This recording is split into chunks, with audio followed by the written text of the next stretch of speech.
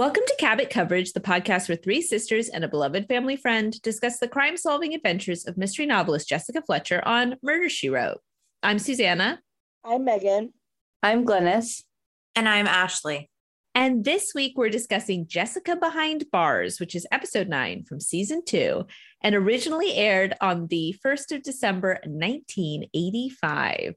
Our writer is Carlton Eastlake, and he wrote one episode of the show, and that is it. So I guess we'll just get right into the synopsis. So Jessica is covering for a friend of hers whose name I cannot remember, who is a teacher at a women's prison. She comes to teach the English class on her friend's behalf, but she's obviously already read all the stories written by the inmates. So she's sort of talking a bit about that when she comes. Anyways, she arrives and she meets the whole cast of characters after she's locked into the prison. We have Warden Elizabeth Gates, played by Vera Miles, Deputy Amanda Debs, played by Barbara Baxley, Dr. Irene Matthews, played by Janet McLaughlin. So these are all the ladies that work there. And the cook is called Miss Springer, and she's played by Yvonne DiCarlo. Now, in the class are a bunch of the inmates, namely Mary Stam, played by Linda Kelly, Catherine, played by Adrienne Barbeau, Dixie, played by Margaret Avery, Louise, played by Susan Oliver, and Tug, played by Eve Plum. Those are sort of the main ladies. So there's a whole group of them. You're fired. There's a lot going on at the prison, and there's a lot of infighting happening with the staff. So the warden's very angry with the doctor, and the doctor goes back to her office where Mary, who seems to be the most upstanding of the prisoners, and all the prisoners seem to really like her, has broken into the pharmacy. It seems to steal medication, but you think that maybe her motives might be altruistic. Anyways, when she realizes the doctor's coming back, she hides. And while the doctor's in her office, the riot alarm is tripped. And so all the doors lock. I mean, for a bit, Jessica's locked into the classroom with all the inmates, which I guess isn't that well planned out. I don't know if there's a guard in there. Anyways, when the warden comes and unlocks things, they realize that Dr. Matthews is dead. The prisoners start rioting and they hold all of the staff hostage. Sorry, I forgot to mention there's also an inmate called Bertha, played by Suzanne Perez. So it seems like... Do they start rioting before or after they think it's Mary? They start rioting once the warden accuses Mary, because they find Mary in the examination room hiding. And so what happens is there's a couple of prisoners that are sort of thinking this through logically about how they're going to get out of this. And then there's Catherine, who's trying to get everybody fired up to riot. So the ones who sort of end up kind of befriending Jessica are Louise, Bertha, and Mary. But because when they accuse Mary of killing the doctor is when the other inmates get unhappy, but Catherine wants to try to bust them out of the prison altogether. That's what she says. So anyways, they get Jessica to help them because Jessica convinces them that it would be better if they try to solve what happened and not try to escape, because then they won't get killed potentially.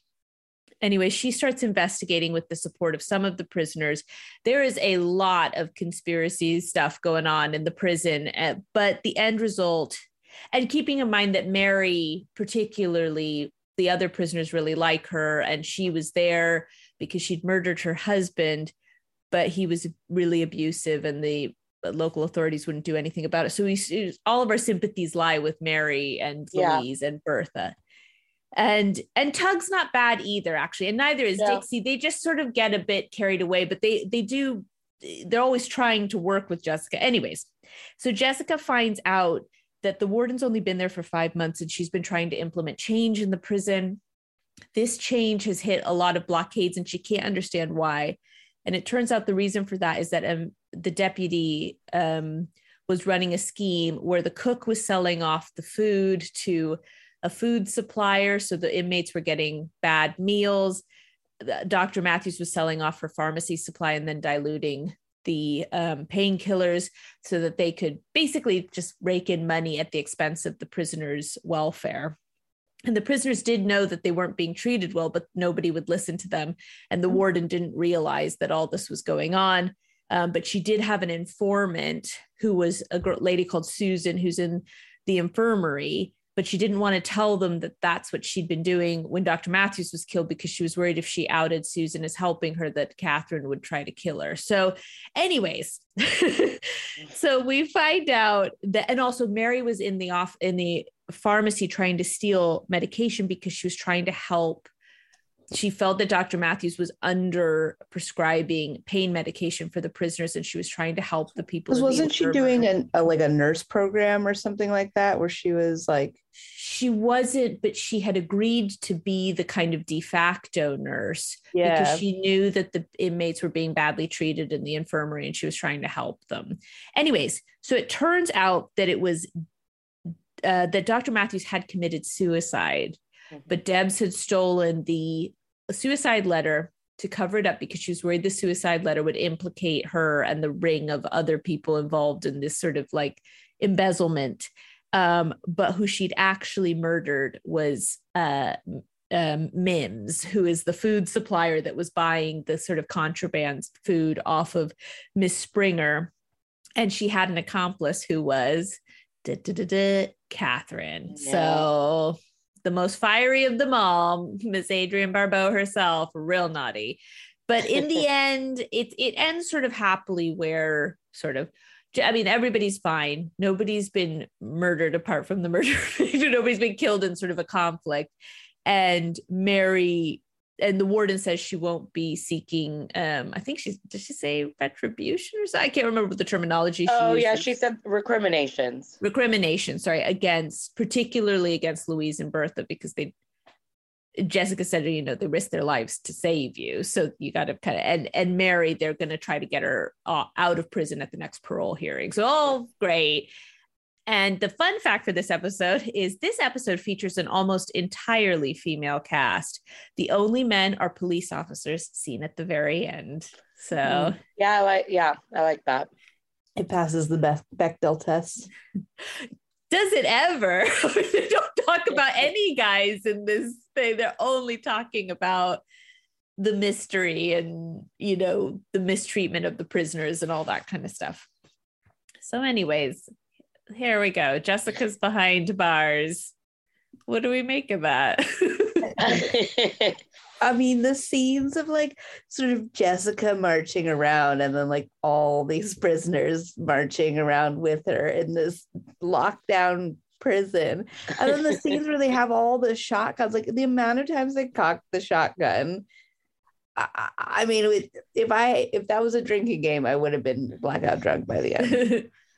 Yeah, it was, the weaponry was, I mean, they were constantly like, pointing them at people. Yeah, I mean, they disarmed like quite an older set of guards. I mean, baseline. No, the one lady wasn't that old. But Brady wasn't, but the other ladies were. But it was, there's a couple of things like, and to be clear, I like this episode. I like that it's all ladies. I think it's kind of a fun scenario for Jessica to find herself in. Anyways, the outside of the prison looks like quite a beautiful townhouse, which I was like, oh, right. Okay. It's meant to be a penitentiary.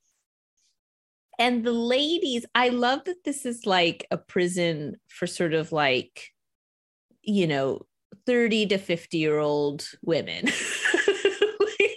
Right. And they get to wear beautiful skin tight jeans and like real like close fitting collared jean shirts. Super glamorous hair and makeup. I mean, everybody looked beautiful. I was like, oh, this looks like a kind of nice place. Insane. I wrote down that there's a lot of body in the hairstyles. Yeah. They were very vertical. There's a lot of body. There's a lot of body, yada, yada. It was, I mean, like Mary's hair, I mean, Tug's, Adrienne Barbeau's. I mean, it was just. The warden's hair was a helmet. Yeah. Sky high. Well, I will say the prison is clearly like stealing from them in terms of food and medications and stuff like that, not stealing from them in terms of hair product. Yeah. They are getting the full dose. That is not diluted perm solution going into those hairs. I love that it's a battle of the curly haired ladies in this episode. Yeah. We have the good curly haired lady with the red hair and the bad curly haired lady with the dark hair. And it's like, there's such beautiful curls. And I loved Louise. The only one I felt had an accurate haircut to what I think you would have in prison was Bertha, because it just was sort of a normal. But Louise had this beautiful flippy bob. Oh yeah, I loved Louise. Me too. I love Louise and Bertha. They made me laugh, and I thought they were sweet. And I was I wanted to know. Okay, so I love the movie Con Air. Obviously, everyone knows this. They never say why Baby O is in prison in Con Air, and it's really annoying. And that's how I felt about Louise. I'm like, can we please learn, although we didn't really know why most of them were in prison except for Mary and Tug. Yeah. So I think, because Mary's story felt like you could see that maybe something similar would have happened to Louise and Bertha, because they felt like a bit like, you know what I mean? It just was an interesting, because Catherine, you're like, yeah, she's got a hair trigger temper, you can see that maybe she would have run afoul of something. And you're right, Tug. But it's interesting that Mary's in the same prison, having been found guilty of murder, and Tug is in the same prison as her, having been found guilty of robbery. I don't know. I was obsessed with wanting to know why Louise was in prison. She's like a white collar criminal. It's a little bit like that. Yeah, it was. But yeah, it reminded me of Baby O from Con Air, where you're like, okay, why is this right? Because you're thinking, what could these people have possibly done? You know what I mean? Because they just seem like these normal ladies living in a boarding house. Something about it that's because none of them are, I mean, I guess they're a little bit violent, but there's a lot of pointing of guns, I mean, surely shotguns wouldn't be readily available in a prison. I mean, well, no, because they steal them off the guards. So the guards, still and there were so many of them. They need something that was at their hip. So if they needed to run and see something, not a shotgun. Because who had the shot? Because not all the guards had a shotgun. Because the ones that were with Jessica had what do you call it? Billy clubs or whatever you call it, baton sort of things. They're not called batons, but you know what I'm saying. Like an interesting choice for a prison guard to be holding a shotgun.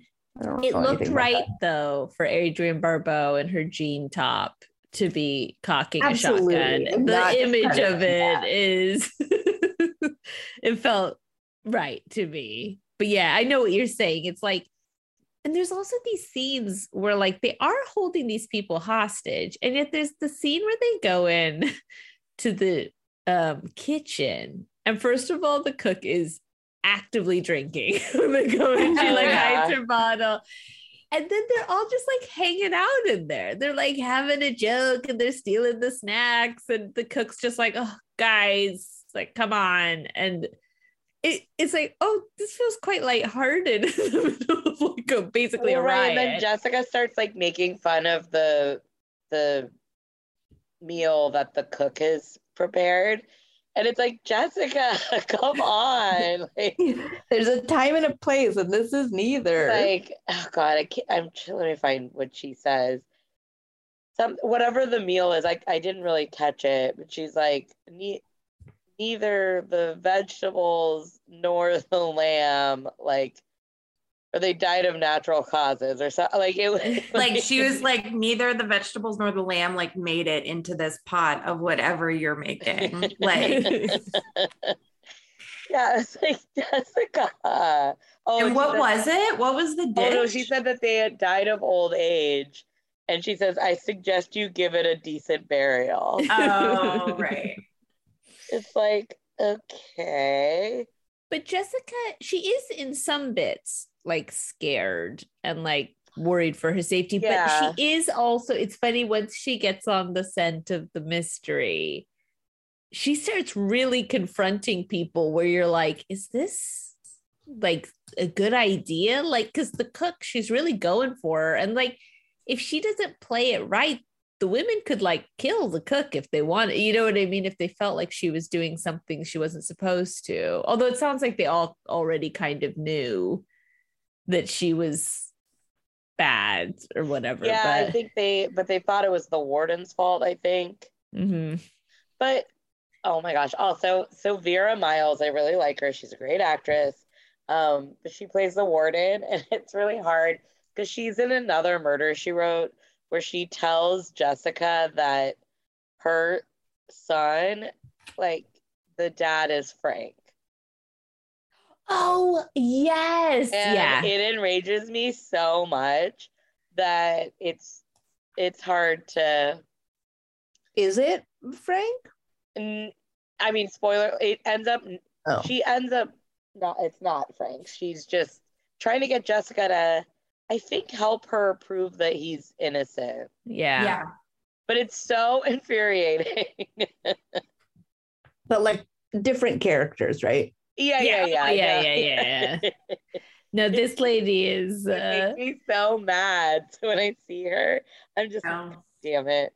Like, you be. Yeah, like you're the jerk that told Jessica that Frank had cheated on her while he was in Korea. Yeah, although that is one of those episodes where they she calls his old military buddies to see if they remember her. And they're all like, but why she would think that his like military pals would like narc him out? Like, they'd never do that. No, that's true. But narc him out some like decades later. Yeah, after he's died, they're like, Jessica, you're dreaming. Even if he did, I'm never gonna tell you that. Oh my god, I was laughing in my notes that Glynis kept saying, this is chaotic. It was chaotic. It was. I mean, I agree. The stakes were really high. It was like everyone was running back and forth, and it did feel when they do the one sentence, like the one set thing, like when Seth rolled down that hill in those cabins. There's a claustrophobic feel to it too. So it does feel like there was just chaos. There were guns like just pointed left and right all the time, like a double barrel rifle. And then like one like tiny room in a prison. And you're just like, this is very tight quarters. It kind of made me think of Michael Jackson's Beat It music video. Yeah. Like, they're just like running around in a parking garage, like this very confined space, and they're like dancing around each other. And then there's the two different groups, and they're mad at the warden, but they're mad at each other. And honestly, I mean, because we've taken like a little bit of a break, and so this is a New Year first episode back, and wow, it was a lot. It's sort of like a bottle episode though, right? Because you're only ever in one location. I know it's not one room, but it's one sort of area. I mean, and you're right, Ashley, it's like the number of times Jessica gets a shotgun pointed in her face. Right. Like, and you're like, oh, they're gonna shoot her in the head with a double-barreled shotgun. It's like, that seems grim. Pretty rough. It's like also funny to me that like, I know this isn't we'll get to AJ doesn't put a number, but it's like that all these women are like at least 40, right? And so it's like only Tug is young. I mean, not that 40 is not young, but like a younger woman. And it's like, it just is a funny dynamic where you're kind of looking at all these ladies, you're like, I feel like Catherine should kind of know better. Like, she's like a grown adult, like, but obviously she has ulterior motives we don't know about. But she's like firing up these other ladies to kind of follow her. And then it's kind of sad at the end when they realize that she's like betrayed them, because it's like, And also, is it the world's smallest prison? Yeah. Right. Yeah. There's like 10 people in there. No, and what's it called? It's not called a prison. What's it called? The Institute for Women. So, It wasn't even called a correctional facility. No. Well, but they were offering them English classes taught by a world-renowned mystery writer. It felt more like reform, a reform school or something, or like something in between where, except for the food part, but yeah.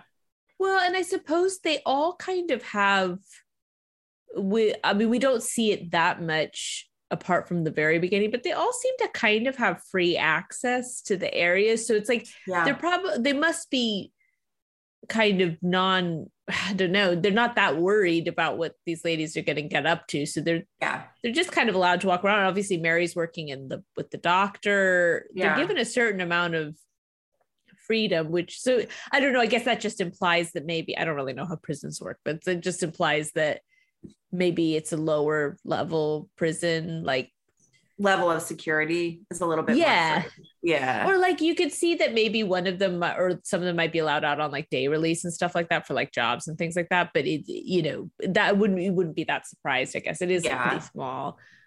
Well, anyways, like trying to figure, I don't really know how, but it's like we get there, we're in the prison, and I'm like, this is all how it is. Jessica does the funniest sneer when she arrives and she looks at the prison and she's like, ugh. I was like, this is a beautiful building. Like in another episode, this would be like the Russian embassy or something like that. And you'd be like, ooh la la, I'm going for a party there or something. But the cultural attaché. Also, when she arrives, I misheard.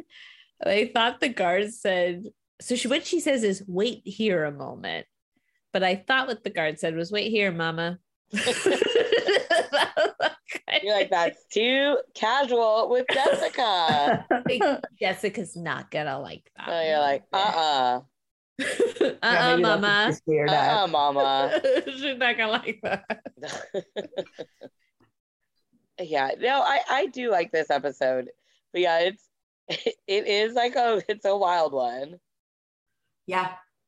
Well, it's like I think what's interesting about it is that you sort of like what you were saying about Louise. It's like, because they're all ladies and you kind of don't really know why anybody's there. It's like you're kind of interested in all these people, but there are a lot of people. So it's like, right. There's the warden, but there's also the deputy warden. And there's like,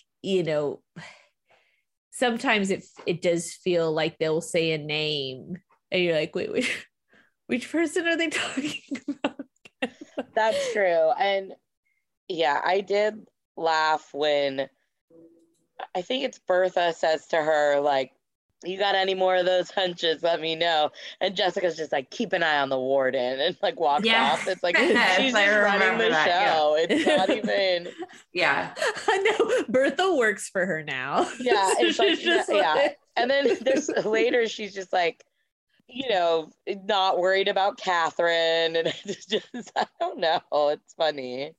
Well, she thinks Catherine is being silly the whole time. Yeah. And so she never, even though she's sort of scared of her a little bit, like, I think she kind of sees through the bluster a bit. And so she quickly gets on side the people that she knows are going to listen to her. Right. And then she builds up her case kind of against Catherine. Well, and Louise kind of recruits her and is like, if you don't help us, then, Catherine will do it her way, which is not good. Right. Well, Catherine's going to try to get them all killed. So right. that's like... Catherine, it's hard to know what Catherine's like kind of endgame was. Well, I bet I think you're supposed to think that Deb's probably told her that she'd look after her or something and like maybe get her sentence commuted or so, God knows what, but she was just flying by the seat of her pants, I guess. Yeah. what else did I wrote down lots of stuff, and now I'm trying to remember the bit where the deputy or like the assistant governor, Mrs. Campbell, the like deputy governor calls who they've been corresponding with while they're in the prison, the lady on the phone. I did think it was a little confusing when she said, you guys are all in danger. There were 2 sets of fingerprints on the morphine. And I was like, what does any of that mean? But what she was saying was because one of the sets didn't match any of the prisoners or staff. It could only have come from like an outside person. So they were saying someone had broken into the prison. But that, like, did they do anything else with that, like, information? Okay, so here's what I was a little bit confused about, which it sort of stems off this. Dr. Matthews, was she not the real Dr. Matthews and Debs had hired her? Like, yes, she was a real doctor. This is how I understood it, is that she was a real doctor, but she had a criminal history or something. And so I thought she used someone else's fingerprints. So the background check came back clean. Oh, right. Okay. Is that right, She's stealing Megan? the meds, right? Yeah, but she had a criminal. Didn't she use someone else's fingerprints? So it came back. I thought, or she bypassed not putting any fingerprints in or something. Or the fingerprints in the file didn't match those on the corpse. So you're right, Ashley. She must have used somebody else's, because when they were saying there was an independent set of prints, they meant Dr. Matthews. Okay, that was the part I was confused about. Like, to me, she seems like and maybe she wasn't, but they didn't ever question her, like her doctor degree, her like physician degree. I think it was more just that she had dealings in the past and probably wouldn't have been hired at a prison if she had that pass. I think that's how I heard it. Why? Right. Okay, this seems like a fundamental, but why did Debs kill Mrs. Mims? Because Mims was Mims blackmailing her for more stuff? No, she seemed to be doing nothing but hiding in the basement and accepting I thought she was stolen goods. in cahoots with the cook. Maybe it was that she was worried. So the cook would kind of stand by her because she'd been a part of all this, but maybe she was worried that with Matthews dying, Mims would sort of betray her. And so she had to get rid of her because she was, because she was the only one that knew that Matthews had killed herself. And if Mims decided she was going to point the finger of blame at somebody, she could have pointed it at Debs because she knew that Debs was the head person of this like little crime syndicate. And then Debs would be held accountable for Matthews's death. Okay. But why? And then she'd have to admit that Matthews did kill herself. And then she'd have to explain why she'd stolen the note. And although that seems quite a way around, I don't think Mims didn't strike me as someone that was going to tell anybody anything, but I could be wrong about that. I know. I thought that was a little confusing. I was like, okay, I get it that Debs is bad. She's she's the bad one. Been trying to cut costs and stuff like that. Yeah, but she's also a very petite older lady who I guess had the physical strength to take a giant knife and plunge it into somebody's back and murder them in the 5 seconds that the lights were out. Yeah. Which I don't know the kind of rage you'd have to have there. It feels like. Yeah, it was. Yeah. I don't know what I'm trying to say. She was mad that she didn't get promoted to warden. Yeah, so that's when she started the but they said that this had all been going on for years. So even it must have been Warden Gates's predecessor that Debs had been passed over for. Yes. Yeah. So this had now been going on for such a long time that the warden had only sort of gotten to the, it wasn't directed necessarily at Warden Gates, but she was sort of an easy patsy, and she'd left Debs in charge while she'd gone off politicking. Yeah. But she had those fainting spells, and I was also surprised that she said there's plenty of money for the food. And that she legitimately said like there was, because usually oftentimes when they're portraying prisons, or things like that there isn't enough money for the food. Anyway, that just, I was like, oh, so they could have had better meals with lamb. Yeah, because if so was the idea that Cook was buying the food and then immediately selling it off to somebody else and then using like old food for the prisoners? I think so. Yeah. It's pretty rough if they have no proper food and then they have no proper medication. Right. And like the cook seemed like, was portrayed beautifully by Yvonne De Carlo as a hot mess. So that's like fine. But the doctor, you're like, that is kind of crazy because she seemed obviously very worried about everything going on, but you'd think she'd have some sort of like duty of care. That is pretty bad. So anyways. I know. I love Yvonne De Carlo. Me too. I think she's great. And I thought she was very good in this. I did too. I thought she was really pretty too. She's really pretty. She's pretty. Yeah. But they really it's funny, she has such a pretty face in this episode, but they make the rest of her look kind of grimy because she's supposed to be like this kind of, and they're all like, yeah, Cookie. And she's like, oh, guys, come on. I know. I love her. She's great. She was good. I like that she gave up Debs pretty quickly. She's just like, oh, whatever. I don't have anything to lose. She doesn't have a medical license or anything. She's in like the very first episode of Bonanza. Is she?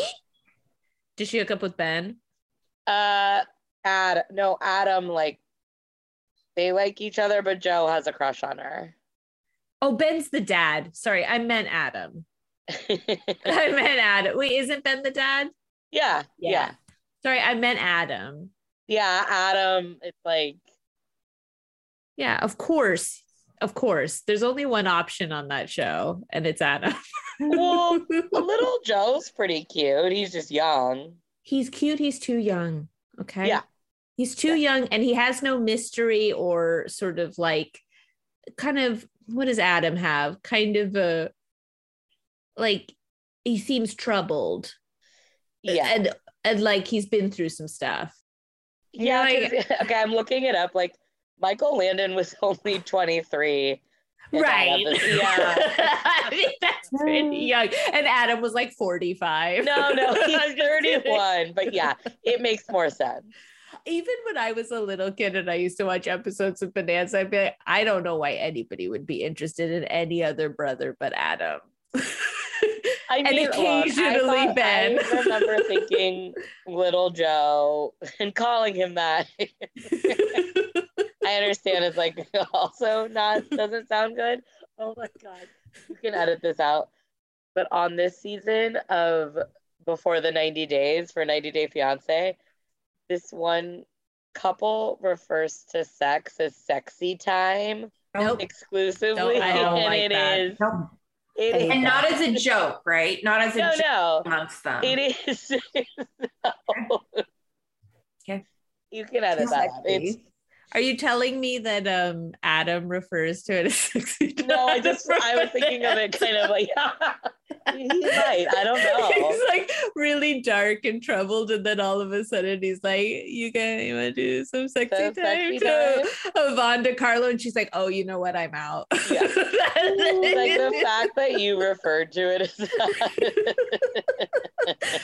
Do you remember that in one of the episodes, Haas gets a girlfriend? Yes. Very briefly, I think. And that's very sweet. And Haas is he meant to be the middle brother or the oldest? I think he's the middle brother. Bonanza. God, that show was good. It was good. I really enjoyed it. Another thing I was going to say that this has nothing to do with anything, and it's a bit of a tangent, so I appreciate your indulgence here. Mark and I have just started watching Garth Marenghi's Dark Place, which if you haven't seen it is honestly, I don't even know how to describe it. Like, it's so good. It's really hard to describe that. I watched a couple episodes of it. I think it came out in 2008? Like 10 years old. I think it's like mid 2000s. What's it called? Garth Marenghi's Dark Place. It is honestly, we were watching the first episode and I paused it and I was like, how can they even know while filming this what this is going to turn out like? That this is going to be funny. Do you know what I mean? It's right. It's coming at it from like so basically, Glynis, what it is it's like, it's a documentary about a show from the 90s or something like that, a British show that is written by a a horror writer. So in the documentary, he's a real life horror writer called Garth Marenghi.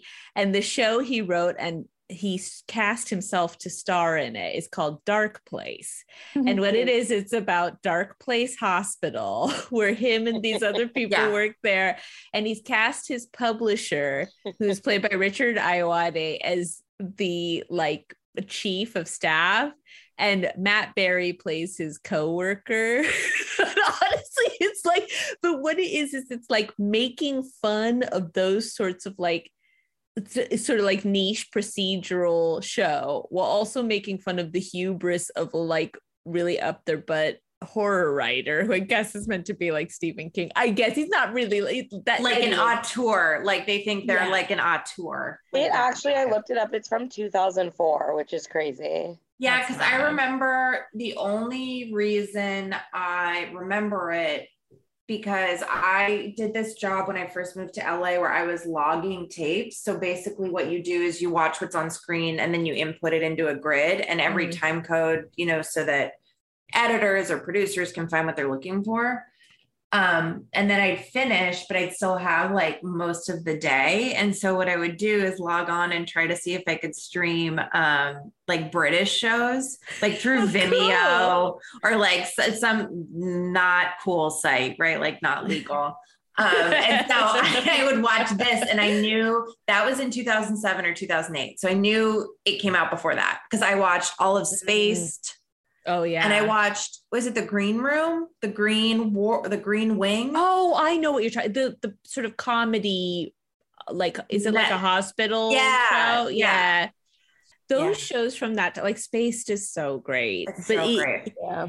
But so the idea is when they're making the dark place, the joke in the documentary is they seem to not have a very high budget to do the level of horror he's hoping to deliver on, even though they don't specifically mention it. But there's scenes in it where like they'll go outside and then only one person will have all their dialogue ADR'd. So it just like makes it this weird disconnect. It's like making fun of all these shows. Anyways, one of my favorite things about it is when they're walking down the hallways, they have really loud Foley work. So when they're walking down the hallways, it's like click, click, click, click, like of the foot. And when we were watching this, when they're running around the corners, I don't think the Foley work was bad here, by the way. Sorry, this is such a long way to get to this point. It did make me think of it because you're like, wow, like there's something about an 80s, 90s show where they're like, we have got to be very intentional with the Foley work. We've got to be clear to people. They are walking around the corridors in their high heels and there has to be a real clip clop to it. It's like, we can't just... But Glynis, you should watch it. That's what I'm trying to Sure. Should we go through the beats? Yeah. Thunder weather. No, but there's a storm a-brewing. Yep. An uprising. I mean, it is pretty serious. And when they set honestly, when the alarm went off, it did really shock me, even though I've seen this episode before. But when the lock clicks shut on that big bolted door and all the cages come down, secret doors, closet hiding. I said exam room hiding. Yeah. Yep. Oh, here's something we didn't talk about, which kind of segues into the next bit. You know, not Dr. Matthews, when Jessica asked the warden to reenact what she thinks has happened. It's so weird. And they start playing that horror music and she's like stabbing the syringe into Dr. Matthews. And you're like, Wow, she's got a lot of rage. Yeah, that scene was so weird.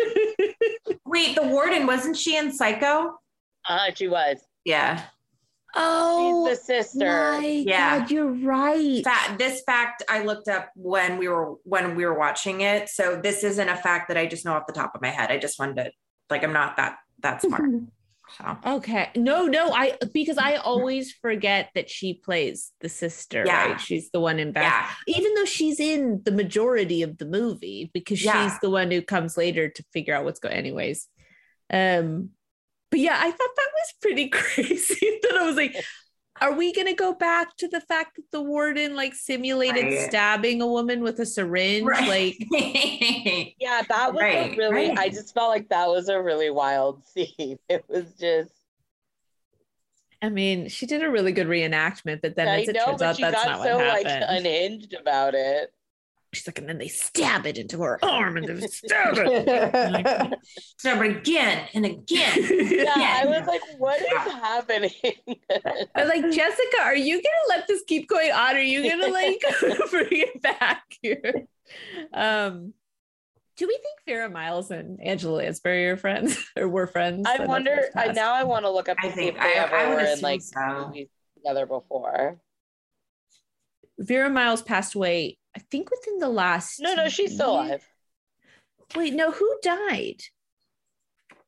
I mean, in this episode?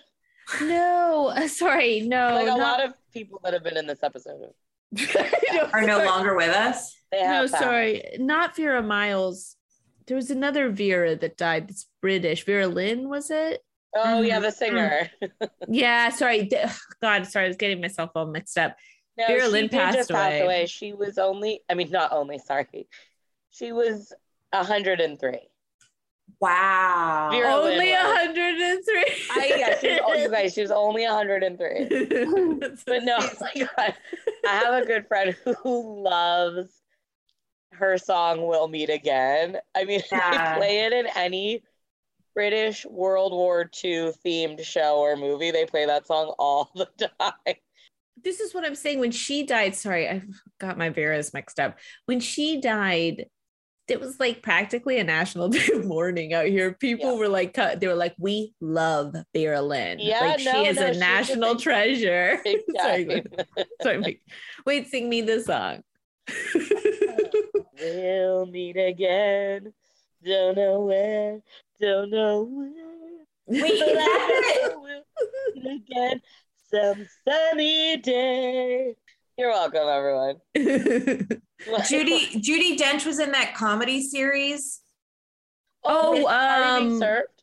No, she was in.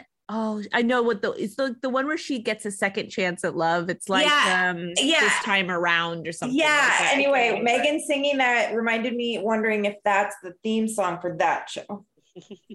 Okay, wait, hold on. That was it. Guys. That's all I got. I'm just throwing out. I mean, it's a really, really good song. As time goes by. Oh, sorry. That's the show. But Ashley, you're 100% right. That should be the theme song of that. Because they do meet again. And you know what? It's never too late to like, that's what. Listen, all British sitcoms are about that. I don't know if you know that. Like all British sitcoms are about older people doing like. Have you ever seen Hetty Wainthropp Investigates with Patricia Routledge? I need to watch them, but yeah. Let me see. Hold on. She decides at 60 to train as a PI and become a private investigator, and Dominic Monaghan plays her like number 2. He's like 18. And her husband is this really sweet guy that's like funding it. It's really great. I have watched that. And another hot tip is if you will have watched this, Ashley, I'm sure, but if you like Patricia Routledge and you like Hetty Wainthropp, absolutely watch Keeping Up Appearances. It is the best show with her in it, where she plays a lady called Hyacinth Bucket, but she makes everybody call her Hyacinth Bouquet. And she's always trying to like, anyways.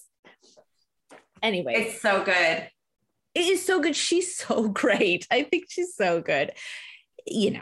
She was into Sir with Love. Okay, I'm sorry. That's the last detour I'm making. That's it. And I was just bringing that around because Sidney Poitier just passed away. That is right. All right, so we're done. I'm done. I keep like going. Anyways, I did like this episode. I don't know why I'm struggling.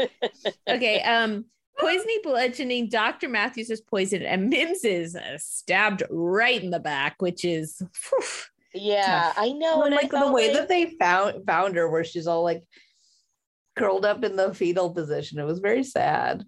I know, and I still like, why did Mims have to die? And it's a little confusing. And not to keep going on the physicality of this, but we saw Debs pull the suicide letter out of the typewriter, and that looked like that took some physical effort for her. Then the idea that she would pick up a knife and stab a woman in the back, I just feel it was a little bit unbelievable. I would have believed it more if they were like, she got Catherine to do it. But I don't know if Catherine would have done that. All she did was turn the lights out. Anyways, phone wire cut. We had so much hanging up on the deputy governor. Yeah. The Mrs. Campbell would be mid-sentence and they're like, click. I remember her last name. Wait, when you said we have so much hanging up, I thought you meant like the deputy governor just left everyone hanging, like again and again and again. And I was like, really? Well, she did, Ashley, because I love that she was also a woman. So they're also then dealing with the woman on the outside as well. And she's like, guys, the governor's on vacation. What do you want me to do about it? And it's like, I don't know, stop this prison riot. Isn't that kind of your job? Right. She's shaking. We had a lot of manhandling, woman handling, where like they're grabbing guards. The guards are grabbing the prisoners. Yeah.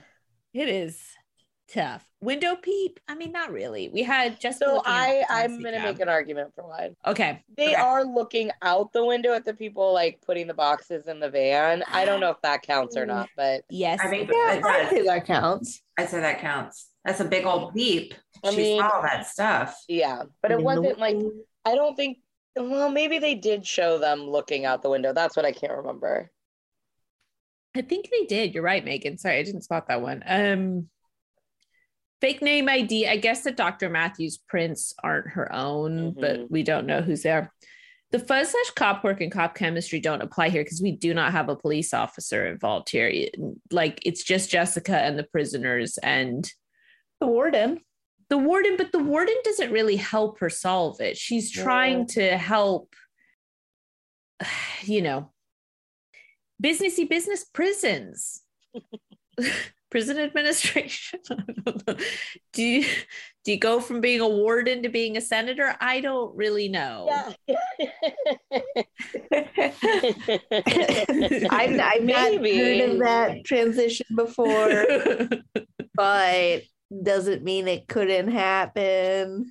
There's got to be some transferable skills there that, Okay, age ain't nothing but a number. Brady, the infirmary guard, was 42. Bertha was 45. Louise was 53. Tug was 27. Mary was 39. Catherine was 40. And Dixie was 41. Now, our prison workers, apart from the guard, obviously, Amanda Debs was 62. Miss Springer, who's Yvonne DiCarlo, was 63. Dr. Irene Matthews was 52, and Elizabeth Gates the warden was 56. So that means Miss Springer was a year older than Debs, which sort of surprises me. Okay. Oh, because you thought. I thought she looked younger. Yeah. Yeah. And Debs, yeah. So that, I guess that all sort of checks out. All the prisoners are basically, essentially, apart from Tug, between 40 and 50, I guess. That seems right. Yeah. Tug. The Jonathan scale, no. Although, Tug, maybe. Tug. She wanted to do the right thing. She just didn't know what the right thing. And they were all good writers. Jessica said so. Yeah, she did. She said she thought all their stories were wonderful. I was like, oh, that's nice. Apparently Mary Stam had written a real barn burner of a story. I never know what that one was. Oh my God, the look on Jessica's face when she tells her that she murdered her husband, she's in there for murdering her husband, was really funny. But that's what I kind of like about Mary is like, she is like this goody and everybody likes her, but she's still kind of liked taking the wind out of Jessica's sails a little bit by doing that. Because she could have been like, at that point, been like, you know, my husband, you know, I did kill him, but it really was only manslaughter or something like that. But instead she's just like, nope, I killed him. So there you go. These days, no.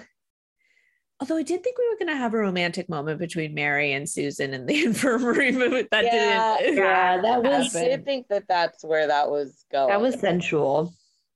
They seemed to have a real connection. Yeah, I thought they were together. That's what I kind of thought too. But I don't know. Kind of went away from that. But yes, I know. Well, and yeah, she was pretty cute. So who could blame Mary? Anyways, petite feet, no. Glamour shots, no. Smooches, no. Bloody hands. We did get our eyes on the knife sticking out of Mims's back, which was a bit rough. Familial ties, no. Eyes closed, head shake, yes. And then a smile, which is a little bit unexpected. So fave outfit, worst outfit. Ashley, what do you think? I would go, well, I actually really like Jessica's outfit the whole time. And I feel like we're all going to say that. And my worst outfit would be Eve Plum Tug's hair. Ooh, it was a little, I know. I came in hot for Tug. Yeah. Megan, do you want to follow that up? Yeah, Jessica's outfit, and particularly in the beginning, she's wearing like a beige trench coat that had a really cool collar. And then, Tug's hair was tough. Glynis, what do you think? Jessica's outfit. There weren't really a lot of, options. And I've got to say the warden's outfit for me was not great. Yeah, it wasn't. Okay. They just made her look, I think, like too so dowdy, and like it was like a brown silk shirt covered by gray tweed. I mean, is that it was? It was pretty. Yeah, it was not good. I didn't have a worst outfit, but I did like Jessica's outfit. And actually, I thought all the ladies in their prison ensembles looked pretty cute. Just their jean shirts and their jeans. Like, I don't know if that's what people wear. Biggest hunk. Megan. I'm a real sucker for Adrienne Barbeau. I love her. I think she's so pretty, but I think Yvonne DiCarlo is so pretty too. So kind of tough to choose. Okay. So Ashley, what about so Tug? No, I said so a tie. You know, yeah. You know what? I can't choose, so it's Tug. I would say Yvonne DiCarlo. Okay, Glynis? Yeah. I would say Adrienne Barbeau. I'm going with, I did think about Adrienne Barbeau, but I decided to go with Louise because I thought Louise was really pretty. Looked really cute. JB Burns. Glynis, you got any JB Burns for us? No JB Burns. Well, I can't remember who said this, but it was about the cook. And they said maybe she ate her own cooking. Yeah. Oh, that is true. I wrote Glynis laughed out loud. I enjoyed that. Yeah. Okay. Ashley, what about you? The only one I have written down is Adrienne Barbeau saying, time for talk is past, teacher, and we're busting out of here. Yeah, that was good. Yeah, that made me laugh. Megan, what about you? at one point, Jessica says to Catherine, frankly, dear, I don't care what you say. And someone says, yeah, maybe I didn't go to finishing school, but I can still add 2 and 2. I don't know who said it. Tug, maybe? I thought it was Catherine. Actually, Jessica's exchanges with Catherine were really funny. Yeah. Because it was like, we have a deal. And Catherine says, I don't remember any deal. Jessica's like, no way. I know Jessica's response is the most funny Duddy response. She's like, well, I do. Yeah. Remember? That made me laugh because I just was like, you're negotiating with someone who's openly like wavering and trying to see what's the best deal she can get. Like, I'm surprised you were surprised. Yeah, it was that really, I don't know, that really made me laugh. Yeah. Like, I don't know. I just was like, Jessica, come on. Jessica's like, oh yeah, Catherine. Well, I do. Here's Guess my what? receipt. Yeah. You're just like, okay. Yeah, you're like, you're right. It is a really funny Duddy response. Like, oh, really?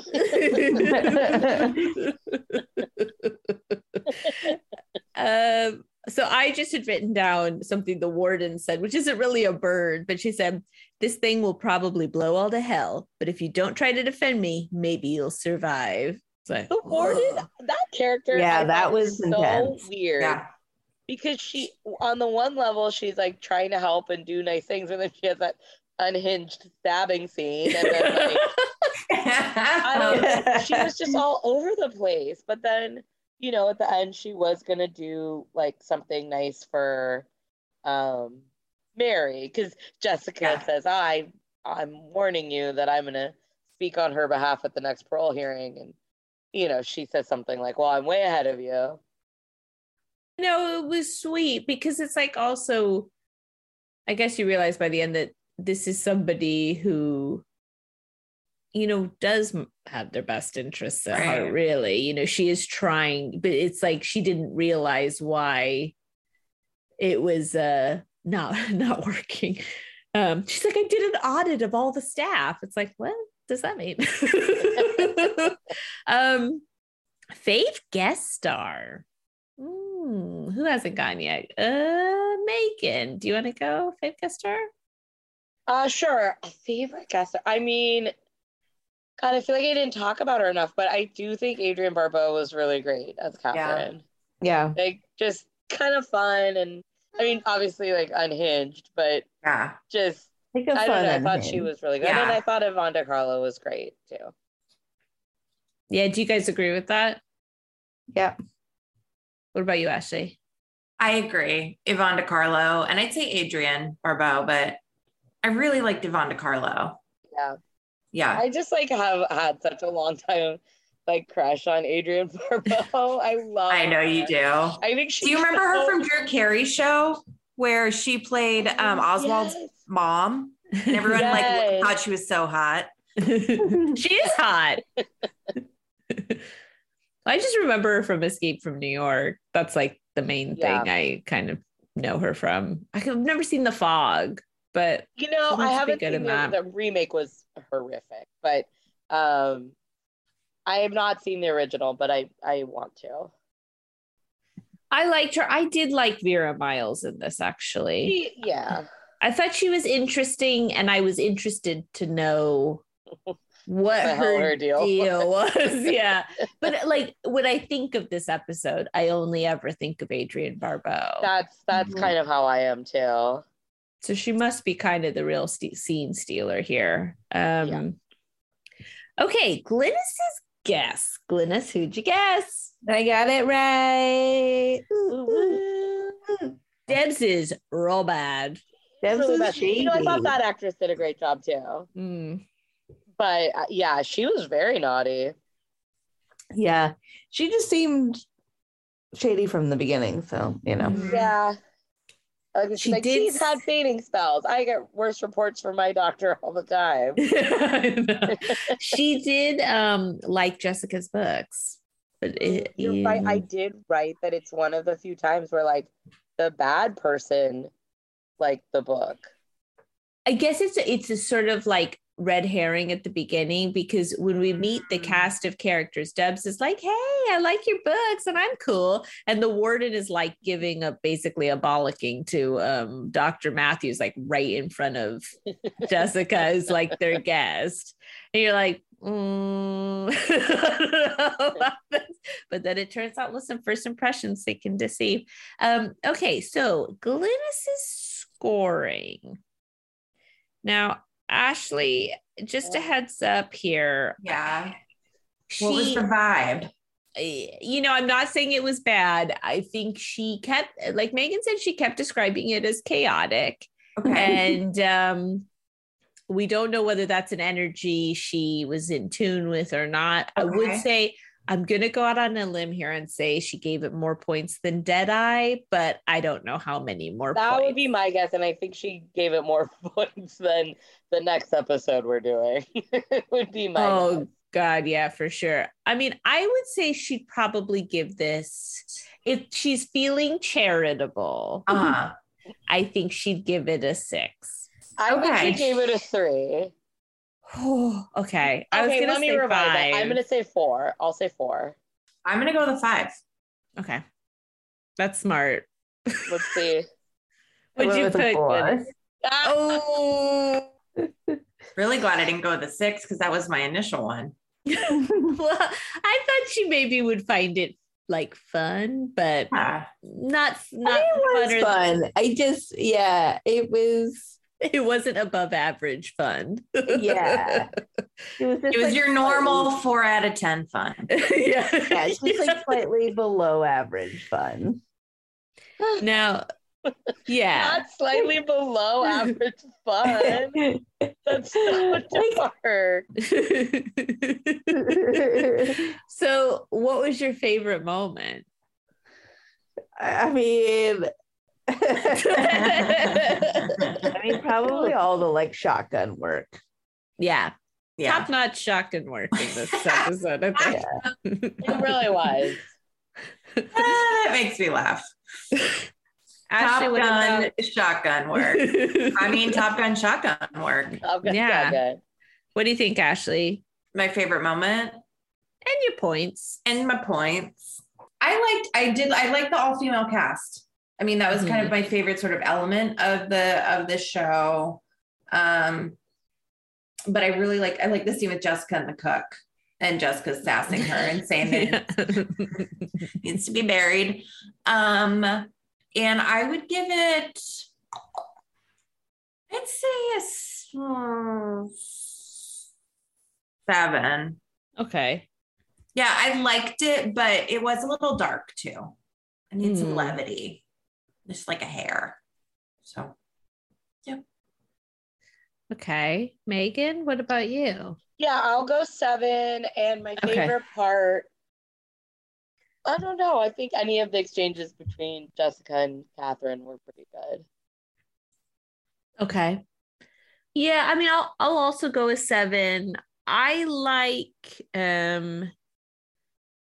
the reveal at the end. I think that's pretty good. I think, and you're right, actually, I like that it was an all female cast. I thought it was like, it was a fun dynamic shift that, and it's nice to see her sometimes in like real peril, or like peril where it feels like she actually feels like she's in danger, as opposed to like most of the time I think she doesn't feel that way. So it's like it's cool to see her like think on her feet, because she remembers the deal. I do. But yeah, does anybody else have anything they want to add before we close out? Well, thank you so much, everybody, for listening, and we hope you'll listen again next week. Bye. Bye. Bye.